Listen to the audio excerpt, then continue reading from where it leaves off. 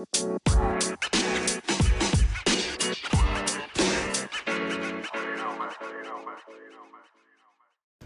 and welcome to the Mammal Daily Diary on Friday the 30th of August 2019.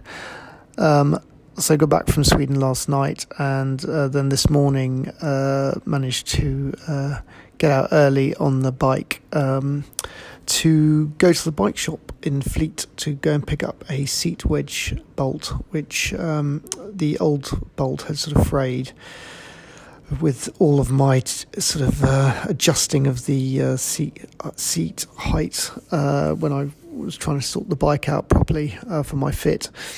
And as a result of that, I'd sort of frayed the bolt, which means that if I need to readjust the saddle height at any time during Ride Across Britain, I think I was going to have real difficulties in getting the seat wedge bolt loose enough to be able to adjust the saddle height.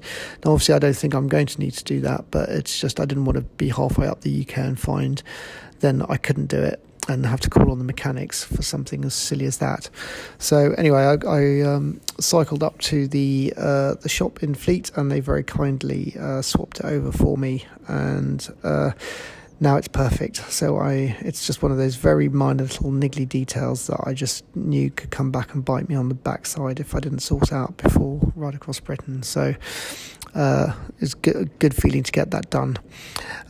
So once I'd done that, I then gave the bike a good clean and put the new tyres on, so that basically now the bike is ride ready.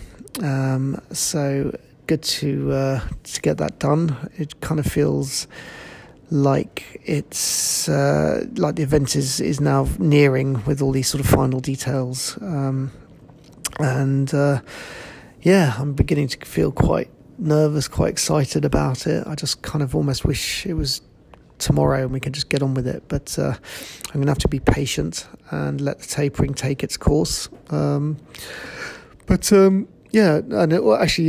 thing with the ride today, when I did the 100-miler last week, my VO2 max dropped by just 1 point, so down to 58, and it went back up again to 59 today. I'm not quite sure how it works, but I think VO2 max could be a good indicator of whether I'm fatigued or not in terms of overtraining and stuff. So the fact that I'd done sort of 200 milers in the space of a week, one pretty tough one, and then the one with Stu and Wellesley, I think, and with some rides in between that as well. I think probably it's just, I was sort of peaking out a little bit in terms of optimal performance and probably showing some signs of fatigue. So the fact that I've been tapering for a little bit and then went out for this ride and immediately sort of bumped it back up again is probably quite a good sign. Anyway, I'll be tapering off a lot more over the coming week before the actual main event, so hopefully I'll be quite fresh by the time we start in Land's End on the 7th. So that was it today.